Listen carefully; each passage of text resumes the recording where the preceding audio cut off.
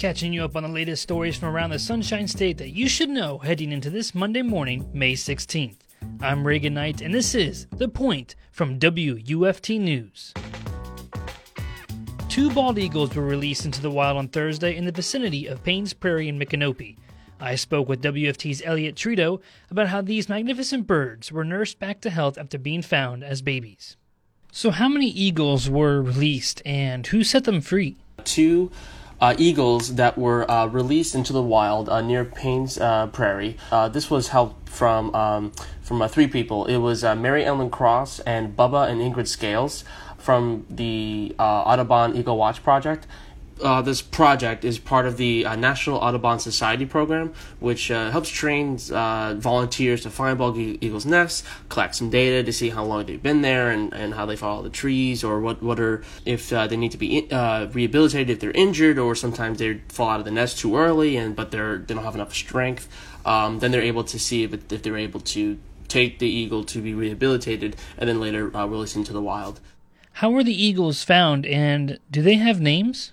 One named Feisty Mike, and the other one was not given a name. But basically, what I can say is that Mary Ellen Cross, who's been a volunteer for 5 eagle nesting seasons, found out about the project in an advertisement in Gainesville. She found Feisty Mike, which was in late March near Paynes Prairie Visitor Center.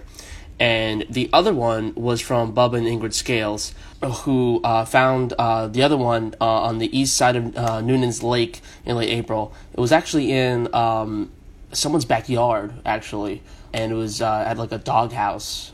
Yeah, it was found there. So then they were able to get the animal and get the unnamed eagle. And both of them were at different times. Were both taken to the University of Florida College of Veterinary Medicine. And then from there, once they went to the Audubon Center for Birds of Prey in Maitland.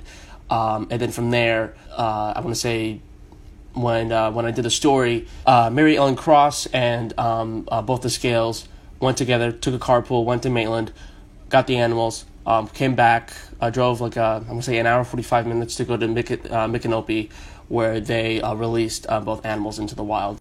So how can people reach out to the Audubon Eagle Watch Project, and where are they based out of? Can people in Florida join this organization? They could be reached through to the website, I would say is the best way to contact them. That's the Audubon Eagle Watch Project on the website to be volunteered, and they're always accepting applicants. And basically the whole point is they are affiliated in Florida, and they are, I'm reading their thing right now, and they said that there's about 400 dedicated volunteers. They're really looking to nest like over 400. I want to say they have like 400 eagles to make sure, because the bald eagles really were at a point when it was extinction at one point twice. And it was back in the late 1800s rather, and because it was hunting, and then back in the 1950s when it was by DDT.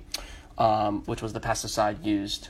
So this, though, eagles, I believe they're off the endangered species list. They're off the federal list of the threatened and endangered species list in 2007, and they're okay, and they're everything has been they're good to go, but they still want to tend to it because the eagle is it is a symbol of our nation, and so people want to make sure that it's feeling okay. It's okay, and it's basically a volunteership. People who want to dedicate their time to making sure that they can make sure that the eagles be able to get back into the wild and be able to be rehabilitated as they need. So, what emotions did you see and feel when the eagles were released back into the wild?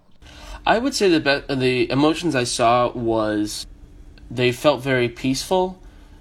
I would say uplifting experience. There was other people there. There was also a rehabilitator that was there to make sure that the process went well, to make sure that everything was going to go okay. Just to have someone oversee everything to make sure everything was okay.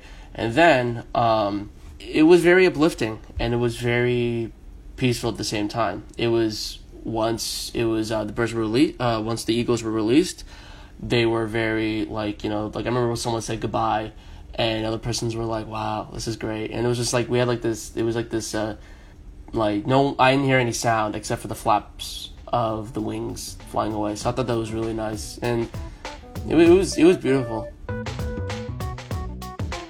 That was WFT's Elliot Tritto on the 2 bald eagles that were released back into the wild. Now, let's catch you up on today's top stories from around the state. Hundreds of pro-abortion rights demonstrators marched in Gainesville on Saturday. According to WFT News, Planned Parenthood of South, East, and North Florida organized the Bands of Our Bodies rally in response to the leaked initial draft Supreme Court majority opinion that strikes down the Roe v. Wade decision. This resulted in over 600 pro-abortion demonstrators that marched down from Beaujolais Plaza to Cora P. Robertson Park. The Marion County Board of County Commissioners approved an ordinance that establishes a procedure by which certain designated areas with existing septic systems would be converted to sewer in order to help reduce pollution in the aquifer, which feeds Marion County's water resources and provides drinking water. According to the Ocala Gazette, benefits to connecting include reduction of contamination to the aquifer and waterways, elimination of septic tank maintenance for the homeowner, as well as quality installation by Marion County approved contractors. A judge's ruling that a new congressional map drawn by Florida Governor Ron DeSantis' staff is unconstitutional has been appealed by the state. Thursday's notice of appeal came hours after Circuit Judge Lane Smith issued an injunction to prevent the DeSantis map from being used in the November election. He instead ordered that a map drawn by a Harvard professor who testified for the plaintiffs should be used, but the state's appeal keeps the DeSantis map in place. New records are being set again at Florida's gas pumps. The statewide average price for gasoline reached a new record high of $4.49 per gallon on Sunday. AAA reports that this beats the previous record of $4.38 set back in March. The Florida Public Archaeology Network strives to uncover lost history hidden away in forgotten graveyards. According to WFSU, the Archaeology Network says that there are 7,000 to 8,000 unrecorded cemeteries in the state of Florida. They believe that by finding these sites will help uncover lost chapters of Florida history. Subscribe to the Point newsletter, which drops the latest Florida stories into your inbox every morning, Monday through Friday at 8 a.m. Visit WUFT.org for more information. I'm Reagan Knight, and you've been listening to The Point from WUFT News out of the University of Florida. Have a great Monday.